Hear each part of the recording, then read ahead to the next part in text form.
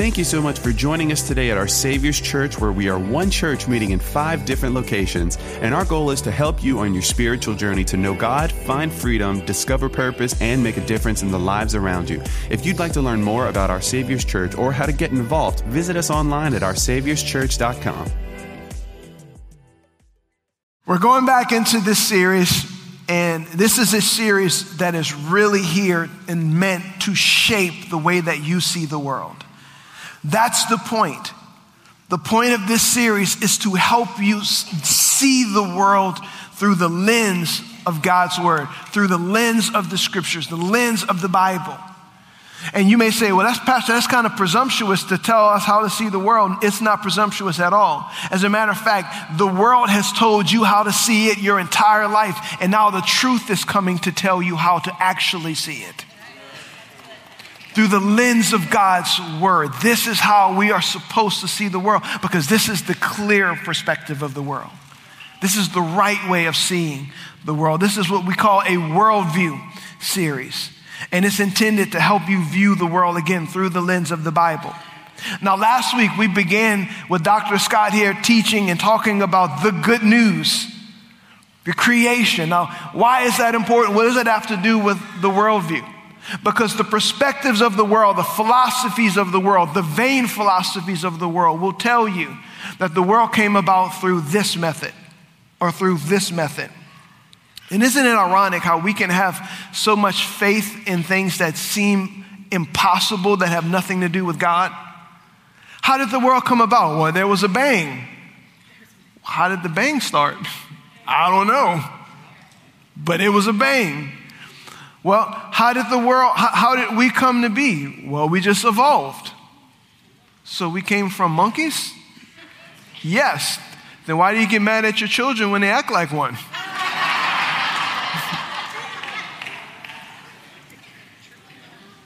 Right? So we can put our faith in all of these things. I've heard, listen, brilliant thinkers, brilliant minds that happen to be atheists, and they just lose their minds. They have more faith that aliens began this planet. I'm not exaggerating. More faith that aliens began this planet than God spoke it into existence. Isn't it ironic? And so when we're talking about the worldview, we're talking about the word view, the way that God shaped and created the world. We have to see it through the proper lens, which is the way that he said that it was done.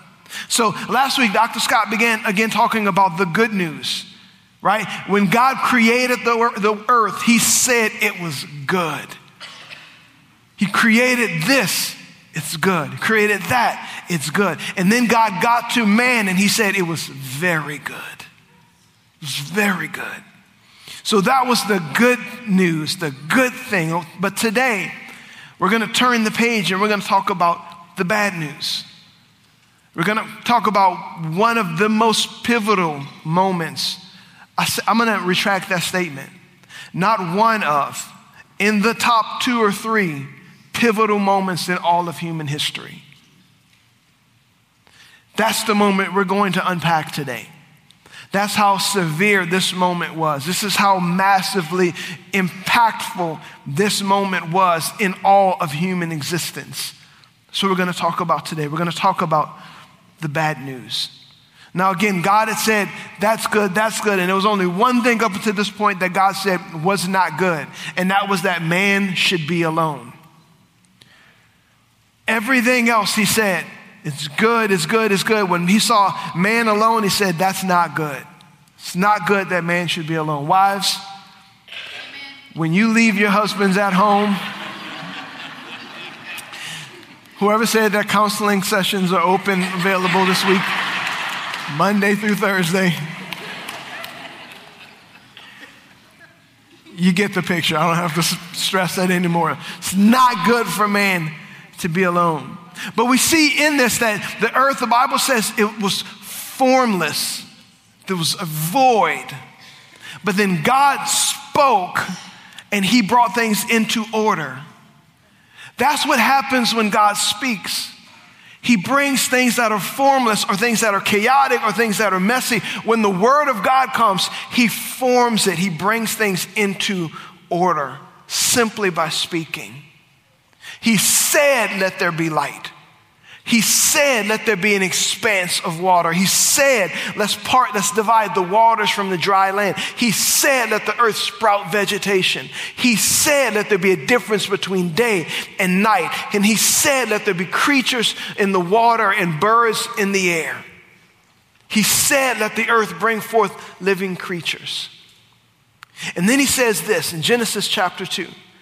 Verse 26, then God said, let us make human beings or man in our image to be like us. They will reign over the fish in the sea, the birds in the sky, the livestock, all the wild animals on the earth, and the small animals that scurry along the ground. Now, previous to this, we see that God formed man with his hands. That was the only thing that God actually used his hands to form. Everything else he spoke into existence, but he formed man.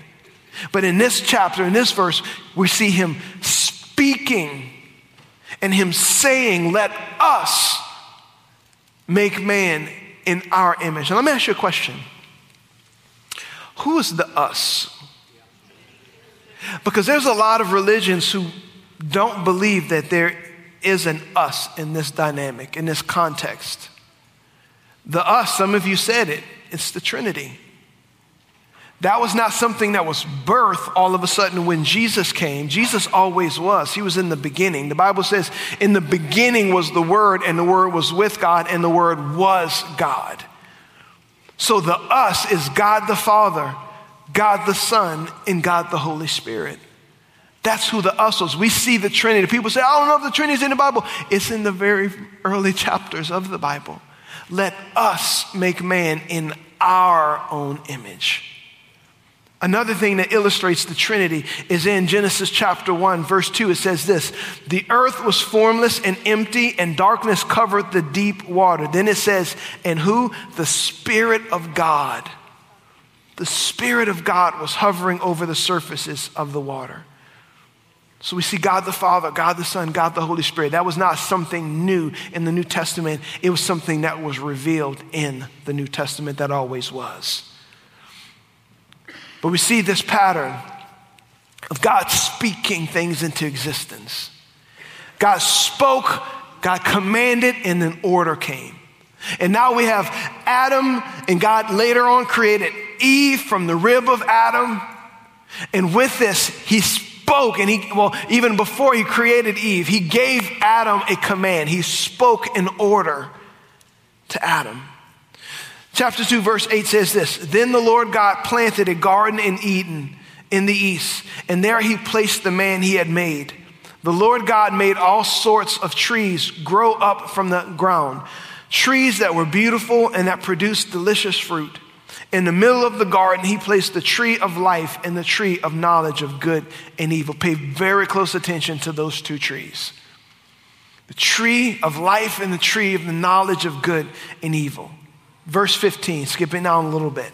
The Lord God placed the man in the Garden of Eden to tend and watch over it. But the Lord God warned him, you may freely eat the fruit of every tree in the garden, except the tree of the knowledge of good and evil. If you eat its fruit, you will surely die. God said you can eat from anything. That included the tree of life. He gave him anything that he wanted. And he only reserved one thing for him not to do. Do not eat from the tree of the knowledge of good and evil. Ironically enough, I was telling my wife this just yesterday, not even thinking about this message. I said, our dog only wants what he can't have. And I know some of y'all are dog lovers, so I don't mean to offend you. But my dog is dumb.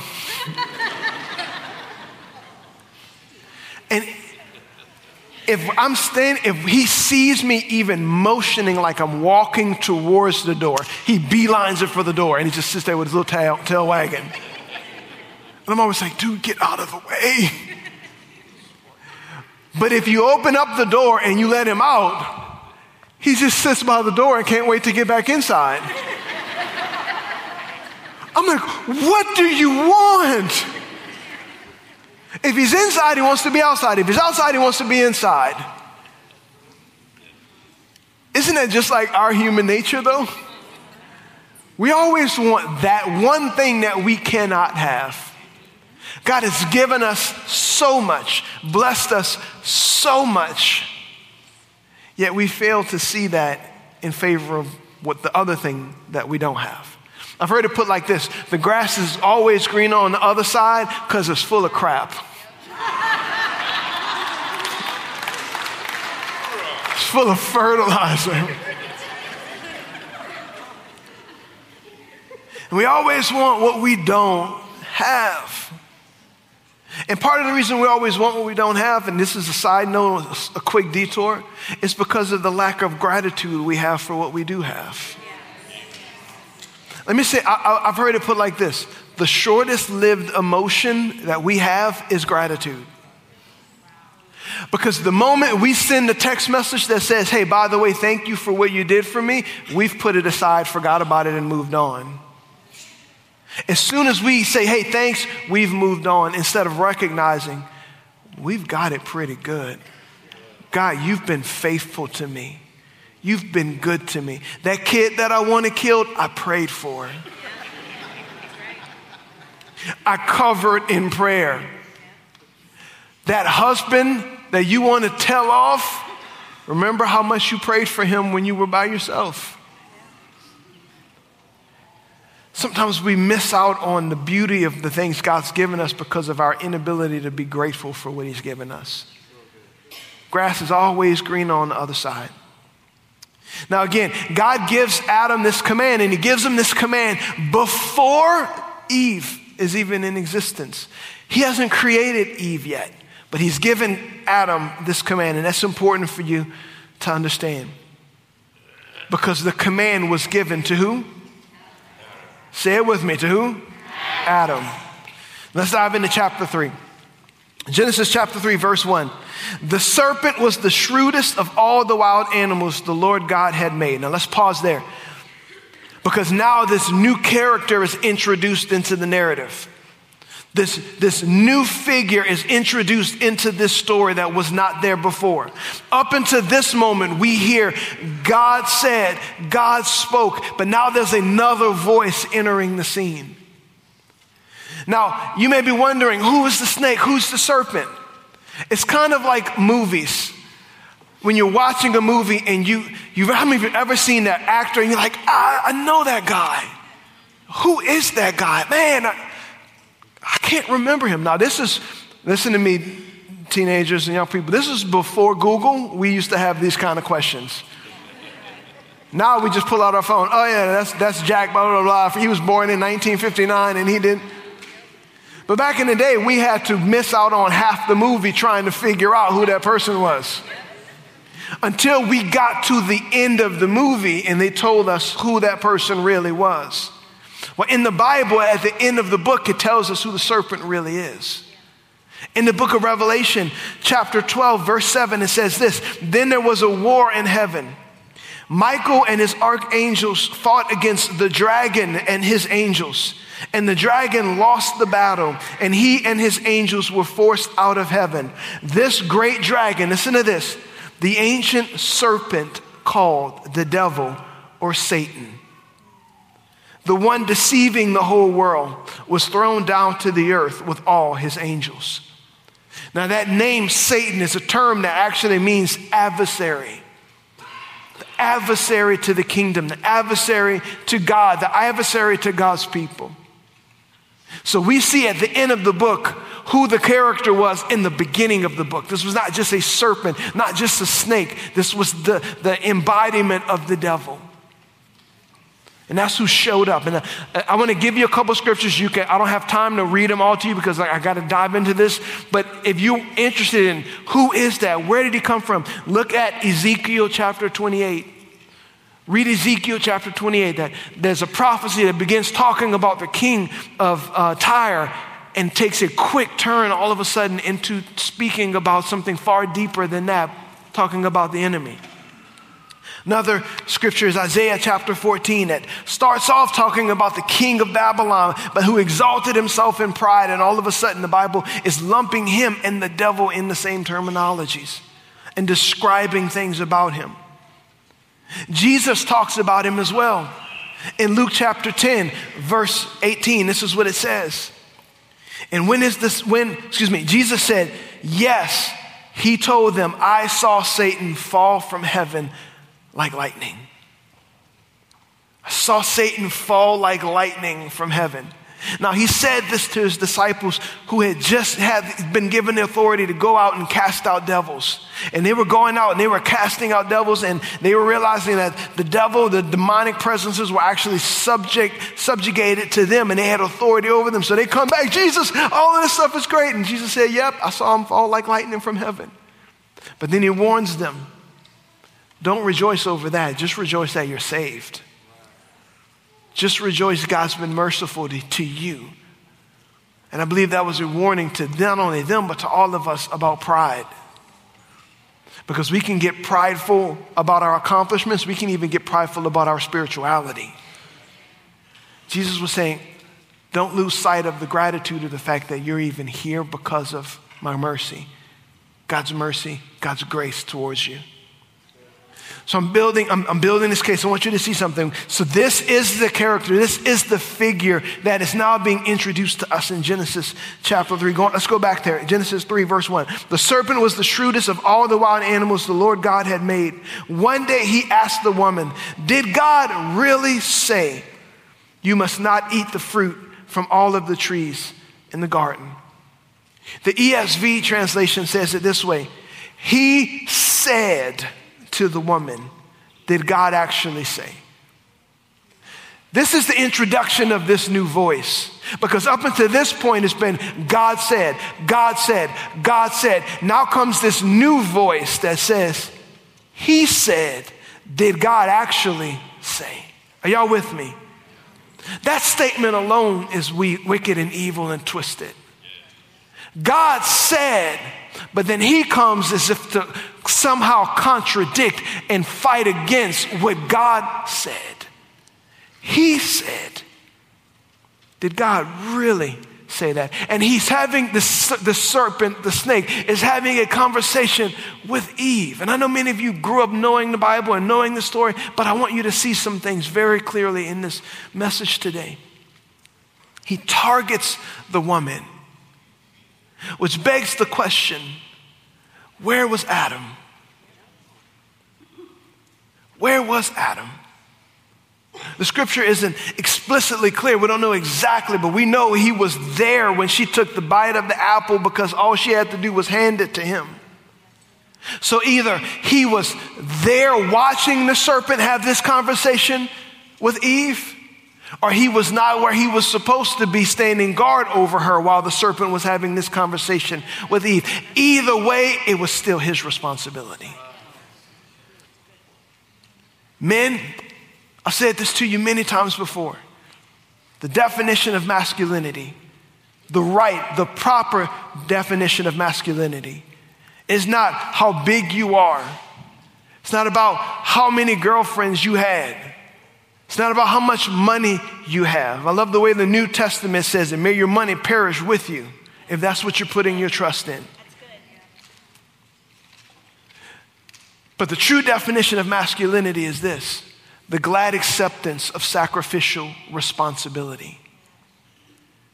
It's when you take responsibility. The command, the charge was given to Adam. And though Eve was the one having the conversation with the serpent, that does not let Adam off the hook. As a matter of fact, Adam was the one who was held accountable and responsible for this, because he was the one God put in charge.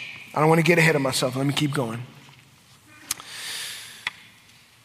The devil questions what God says. What did God actually say? His goal was to undermine and to twist what God said. And I want you to know something. The attack of the devil has not changed much, even to this day. He does the exact same thing that he did in the garden. He twists what God said. Because God's word brought order.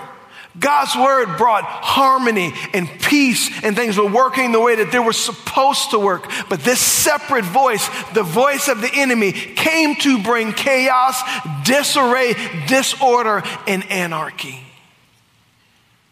That's his plan. Listen to what these voices produce. God's word brings order.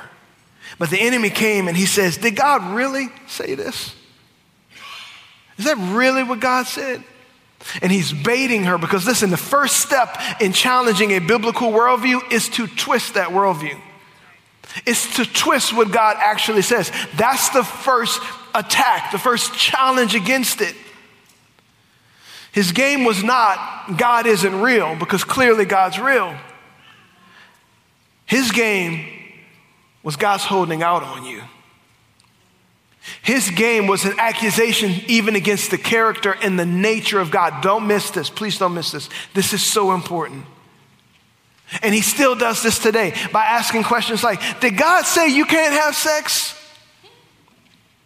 No, he didn't say that. What he said is how to do it in the right context. What he said was the right way to do it in the context in a relationship between one man and one woman under the covering of a lifelong committed relationship to one another. He never said sex was bad. Sex is great if you're married. If it's not, get in a small group, get accountable with some people, and then maybe it'll get great again. I know we'll talk about that later, I'm sure. But God didn't say, no, that's bad. He said it's right in the right context. We still wrestle. These are still the battles that we have today. Does God really say that this is wrong? And it's an accusation against God. Does God hate gay people? Does God hate transgenders? Does God hate people of different religions? Let me answer the question for you if that's the question that you've had. The answer is no. He does not. He loves them. He died for them. If they were the only people on the planet, different religions, transgender, gay people, people who've done horrible things in their lifetime, God does not hate them. God loves them. If they were the only ones, he would have died on the cross for them. He would have died for them by name. But he loves them enough to tell them the truth about their life. He loves them enough to challenge the way that they're living. When I got saved, I was an absolute wreck. And I did not come to God and say, God, I'm going to keep smoking weed. I'm going to keep breaking the law. I'm going to keep sleeping around. I didn't have the ability and the right to do that. When he saved me, I came underneath his lordship, and I decided his word is right even when I'm wrong. So I'm going to submit to that. Listen to me. Here's what the enemy does. He accuses God's people, and he makes all of us look like Christians with picket signs saying God hates these people. God hates those people. That's not Christianity. God loves those people. He died for those people, but he refuses at the same time to call sin right. He won't. And he loves them enough to change them and to change us. That's the enemy's tactic. God is holy. He does not change his word for us, but he changes us to fit his word. That's the beauty of who God is. Here's the core issue that the enemy attacks in our worldview. Can God really be trusted? Can God's word really be true? That's the attack of the enemy. That's the accusation. Because whatever you trust, that's what you build your worldview on. You put your trust in something, and that's the lens again in which you see the world. And if you trust God and you trust his word, that's how you'll view the world. Verse 2. Eve's response, of course we may eat fruit from the tree in the garden. The woman replied, it's only the fruit from the tree in the middle of the garden that we are not allowed to eat. God said you must not eat it or even touch it. If you do, you will die. She wasn't even there when God gave that command initially to Adam, but Adam must have passed it on or she'd received it from God herself.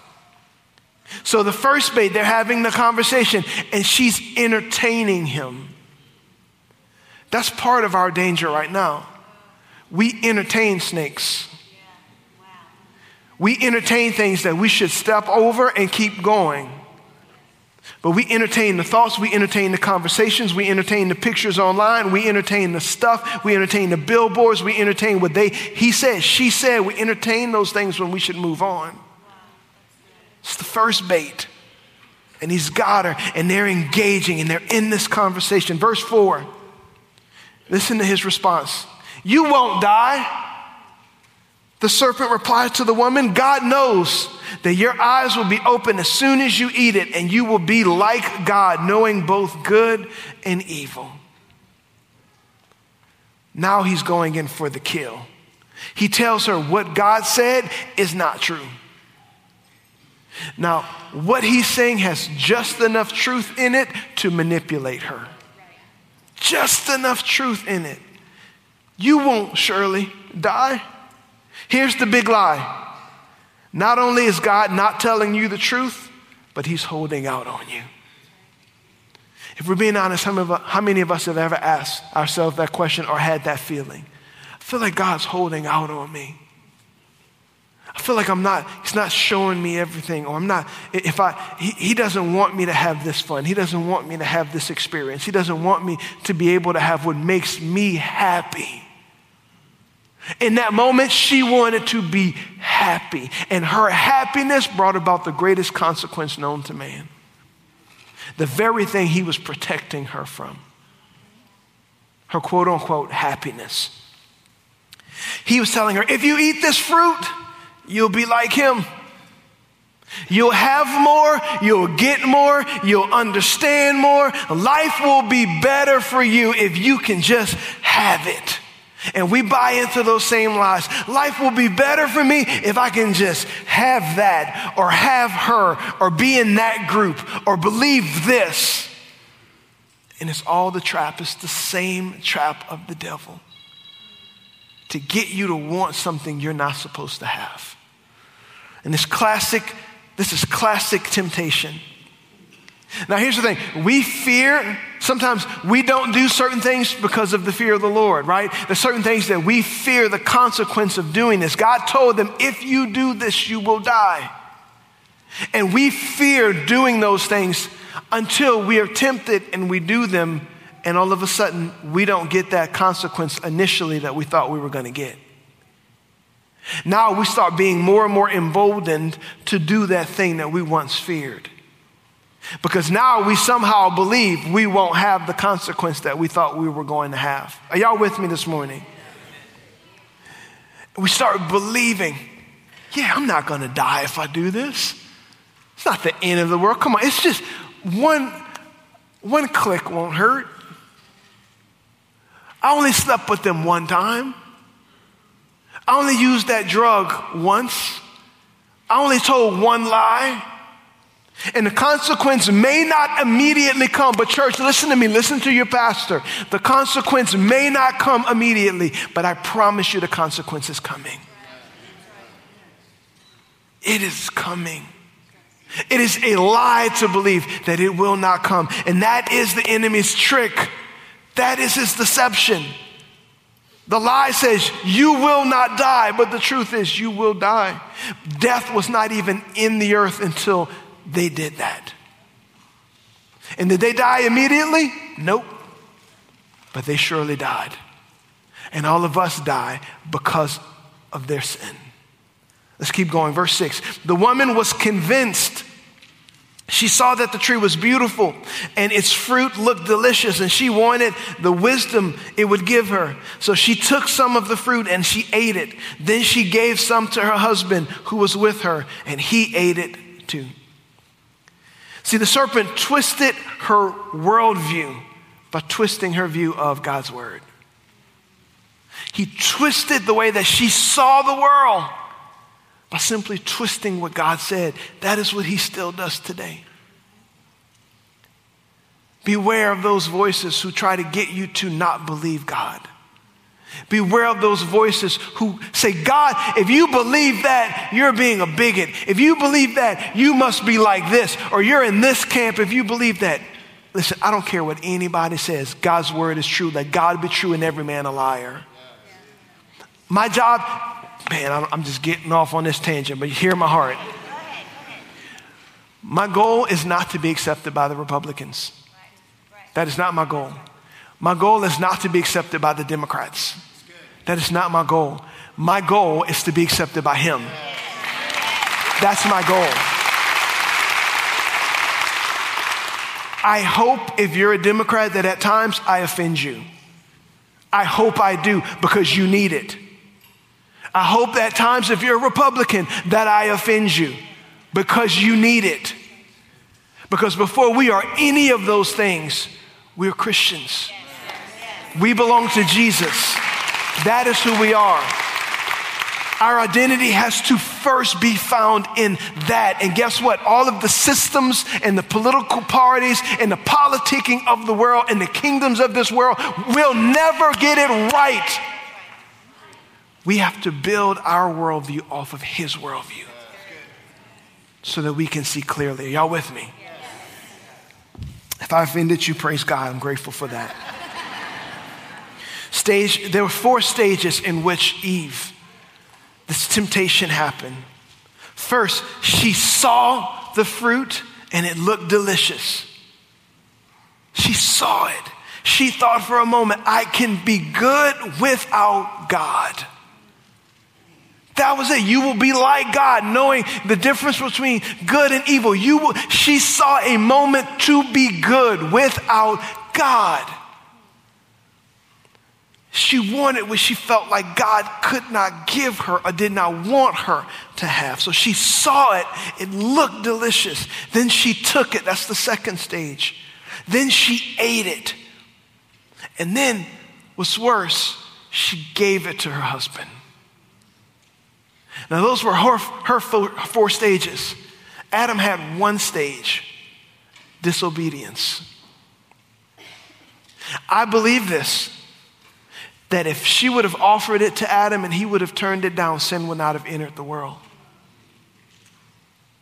But because he disobeyed God, sin entered the world. He ate it. The command was given to Adam. Yes, it was for them, but it was given to Adam. Eve was deceived by the serpent. Not excusable. There's no excuse. God still held her accountable. But ultimately, Adam is the one who disobeyed God.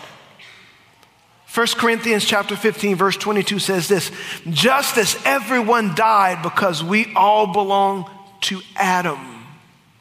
Didn't say Adam and Eve. Adam. Verse 7.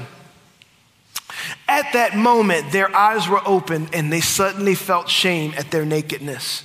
So they sewed fig leaves together to cover themselves. They've been walking around naked this whole time.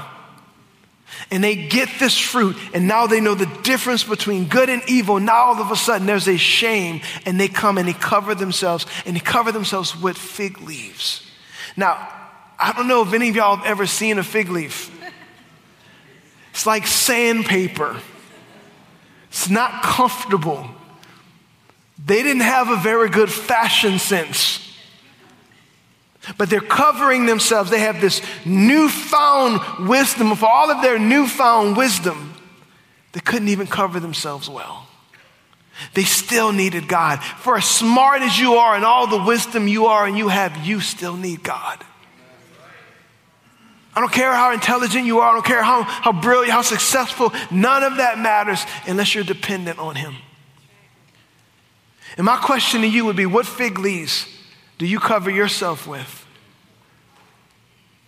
When you've done something wrong and you sin against God or you recognize your own sin nature, what do you cover yourselves with? And I can tell you, for most of us, this is what we cover ourselves with. Self-righteousness. I'm going to be better than that person. Therefore, I'm not as bad. You ever notice when you witness to people, you try to tell people about Jesus, what do they say? It's almost the same thing all the time. I'm not that bad. Well, how do you know? Well, I've never killed anybody. Like that is the one line in the sand between good people and bad people. Bad people kill people, good people don't. Right? We have this self-righteous mindset. Or even, look up here, don't miss this, religiosity. It's a fig leaf that we cover ourselves with. We try to be uber religious and we try to gain God's favor and we try to get everybody to think that we're awesome and we're special and look at me. We cover ourselves with that. Deceiving ourselves, self-deceiving ourselves and deceiving other people into, this is our goal, make them think I'm better than I am. Those are all fig leaves. We tell ourselves I'm a good person, but at our core we're not. And here's the truth about this worldview that I'm talking about today. And this is important for us to know. We're not good people. There is a thing called original sin that we are learning about and hearing about right now.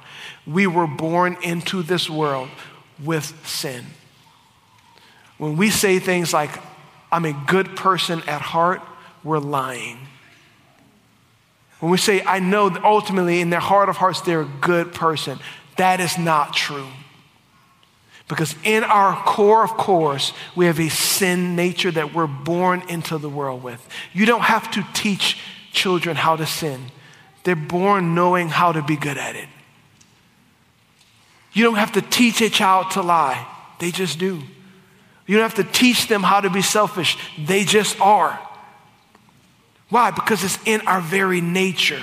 We are not good people in need of being better. That's what people think the church is. I'm going to go to the church so I can become a better person. You have it wrong. You're not a good person in need of being better. You are a dead, sinful person in need of new life. That is who we are. And Jesus provides that for us. We're born into this world with sin. Verse 8. When the cool evening breeze was blowing, the man and his wife heard the Lord God walking about in the garden. So they hid from the Lord God among the trees. God's coming. And some scholars believe that this was a recurring thing, that God would come and walk with them in the cool of the day. How amazing would that be? Have a daily stroll with God in the cool of the day, walking intimately with the creator of the universe. But this time when he came, they hid. They covered themselves. Why? Because they knew they had sinned against him. And not only did they knew they had sinned against him, I believe at this moment, don't miss this, at this moment they remembered the consequence of their sin. When they were taking the bite of the fruit, they weren't thinking about the consequence. But now that God showed up, they remembered. He said, if I eat this fruit, I will surely die. Here he comes. He may kill me. Isn't it ironic? Again, when we're doing it, we don't think about the consequence. We don't think about the far-reaching impacts of the thing that we're falling prey to. But the moment accountability comes, first thing comes to mind. I did this. I can't believe I did this. I can't believe I did that. The enemy will tell you, just do it, but he won't tell you, here's the consequence. But this is what the Bible tells us. The wages of our sin is death. The payment of our sin is death. Verse 9. Then the Lord God called to the man. Notice who he called to first. And he says, where are you? Adam replied, I heard you walking in the garden, so I hid. I was afraid because I was naked. Verse 11, who told you you were naked? The Lord God asked. Have you eaten from the tree whose fruit I commanded you not to eat? The man replied, it was the woman you gave me. Again, counseling appointments are set up Monday through Thursday. It's the woman who you gave me, who gave me the fruit, and I ate it. I want you to see this. This is so subtle. Not only is he shifting the blame to his wife, he's shifting the blame to God. God, the reason I did this is because of that woman who you gave me. So God, ultimately, this is really kind of your fault. You and her did this to me. That's what he's saying. And this is one of the greatest flaws of our sinful nature, is our inability to take responsibility and accountability for the things that we've done. Like I said before, genuine masculinity is sacrificially accepting responsibility. And we don't take responsibility for our families. We don't take responsibilities for our communities. We don't take responsibility for our nation because we have a hard enough time taking responsibility for our own actions. I counsel and walk with men all the time. And I wish this was not a common thread, but it very much is. And it's something even in my own life that I have to kill. It's the inability to say the reason why this is what it is because of what I did. I'm taking responsibility for this. Not, I got angry because she made me do this. No, she didn't. You are held accountable for what you did, irregardless of what she did. I fell into temptation because she. The reason this is happening is because they. Listen to me, man. I've said this before. It may not be your fault, but it is your responsibility. You can't stop shifting the blame and be a man and take responsibility. Own it. Thank you. You may have reasons, but those reasons are not excuses. There are no excuses. And what happens? We hide. When we do something wrong, we hide and we blame. And that's the beautiful thing about Jesus. That's what makes Jesus the ultimate man. He came and took responsibility for our sin, even when he didn't sin. He took responsibility for his bride. He took responsibility for his kids. They did it, but he took the responsibility, modeling for us what we're supposed to do and how we're supposed to live. Verse 13, the Lord God asked the woman, what have you done? She wasn't off the hook. The serpent deceived me, blame shifting all over the place. The serpent deceived me, she replied. That's why I ate it. God held them all accountable for what they did. And he begins with the serpent, and I want you to see something amazing. Verse 14. Then the Lord God said to the serpent's over there like, who am I going to blame? It was the elephant. Verse 14, the Lord God said to the serpent, because you have done this, you are cursed more than all animals, domestic and wild. You will crawl on your belly, grovel in the dust as long as you live, and I will cause hostility between you and the woman, and between your offspring and her offspring. Don't miss this, because what I'm getting ready to share is so profound. He will strike your head, and you will strike his heel. I believe that right here at the very first sin is the first prophecy about Jesus. Because it talks about her offspring, and it doesn't say your offspring as if maybe a son or a daughter. He goes right to a singular he. The seed that came from Adam will strike the head, will crush the head of the serpent, and the head of the serpent will bruise the heel of him. That was a prophecy about the coming Messiah. That was a prophecy about the redemption that would come thousands of years later from the very beginning. God had a plan to fix what they made wrong from the very beginning.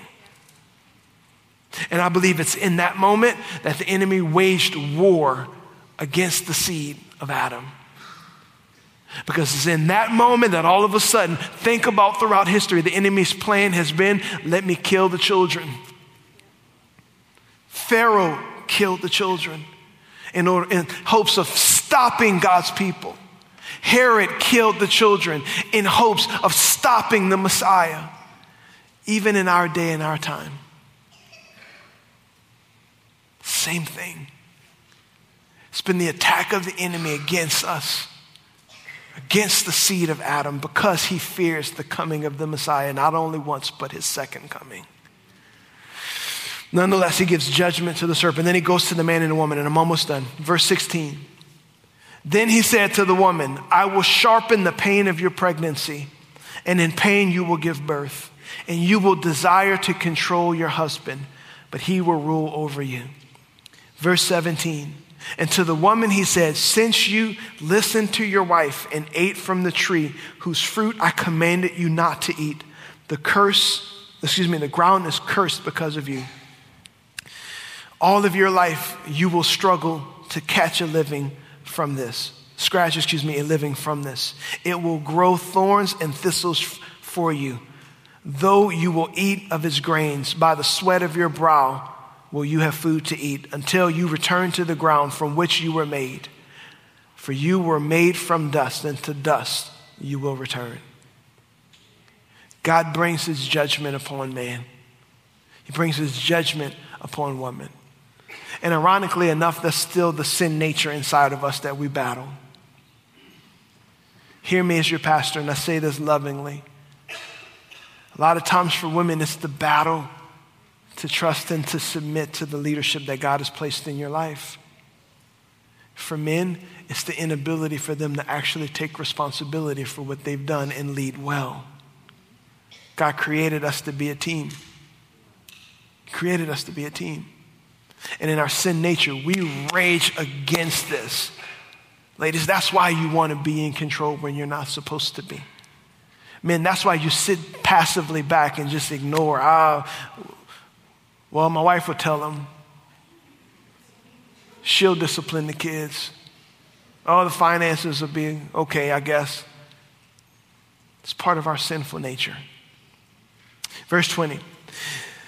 Then the man Adam named his wife Eve because he would be the mother of all who live. She would be the mother of all who live. And the Lord God made clothes from animal skins for Adam and his wife. Now listen to this. I'm almost done, I promise. God killed an animal and shed that animal's blood to cover them even though they sinned. Now he probably killed 2 animals, and more than likely, just from what we know about the Bible, that animal was probably a lamb. So he killed 2 lambs, a lamb for each individual. Later on in the history, we would see a lamb put over the door, the blood of a lamb put over the doorpost to represent a family. And later on, we would see a lamb that represented the sins of a nation, until one day we would see a single lamb whose blood was shed for all of mankind. The Lamb of God. Even in their sin, Jesus covered them. Verse 22. Then the Lord God said, look, the human beings have become like us, knowing both good and evil. What if they reach out, take fruit from the tree of life and eat it? Then they will live forever. So the Lord God banished them from the Garden of Eden. And he sent Adam out to cultivate the ground from which he had been made. After sending them out, the Lord God stationed mighty cherubim, or angels, to the east of the Garden of Eden. And he placed a flaming sword that flashed back and forth to guard the way to the tree of life. Now the serpent twisted their worldview, by twisting the word of God. He twisted God's word, and he twisted the world. We have a sin nature. We've had one, ever since then. Now see this. The downfall of mankind, the downfall of humanity began with one question. Did God really say that? Did God actually say, is the Bible something that we can trust? Is God's word really say that? Because maybe a different version of it says this, or maybe a different interpretation of it says this. No. It says what it says, and it means what it says. And if the enemy can twist our translation of God's word, if he can twist what God said, he can twist the way we see the world. Are y'all with me? But there's good news. And we're going to dive into that good news in the next couple weeks. But what's interesting to me is that this chapter ends by talking about this tree of life. The tree is still there. It's not gone. What did Jesus die on? A tree. And it's his tree that now brings us life. This is the tree of life. They chose the wrong tree. They chose to be righteous in their own eyes. They chose to have something good apart from God. They chose it. But Jesus would come later and reintroduce the tree of life to us so that we could simply choose to follow him and let the Lamb of God's blood that was shed wash us clean, and we choose to follow him. There's still two trees today. Choose which one you're going to eat from. Close your eyes. Let me pray for you. This morning, if you're hearing, maybe this is eye-opening to you, because for so long you thought your ability to be righteous, to be a good person, came from your ability to do what was right all the time. Your efforts of following perfectly. Maybe you've been trying to be perfect because you're trying to be exactly what your mom told you needed to be, or exactly what the pressure your dad put on you that you have to be, or exactly what society wants you to be. I want you to hear the truth today. Stop eating from that tree. Eat from the tree of life that simply says, follow me. Follow me. That is what God is offering you today. That's what Jesus offered us. Follow me. Eat from the tree of life. I'm talking about being born again. If you're here today and you're far away from God and you want to be made right with him, not by anything you've done, and there's nothing that you've done that he cannot forgive in this moment. If you're here and you say, Pastor, I want that. I want to be made right in God's eyes. But first, I'm willing to say, I'm going to follow him. So with no one looking around, every eye closed, every head bowed, I want to give you that opportunity, the moment today, to be born again. And it's a very simple process, as simple as ABC. I want you to admit that you're a sinner, that you're far away from God. I want you to believe that God sent Jesus to die on that tree to give you new life. And to confess that he is now the Lord of your life, that you're going to bow your knee and follow him.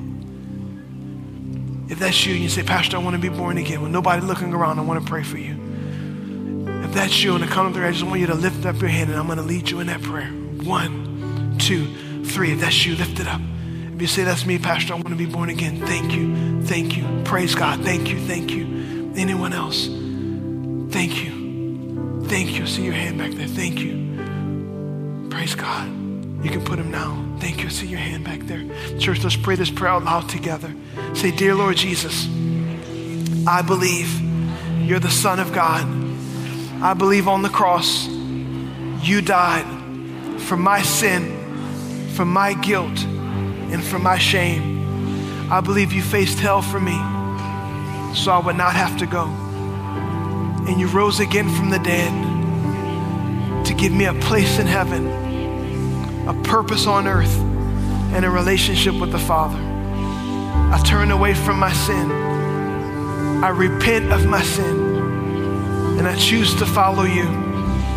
And from this moment on, God, you're my Father. Jesus, you're my Lord and Savior. Holy Spirit, you're my helper. And heaven is now my home. In Jesus' name.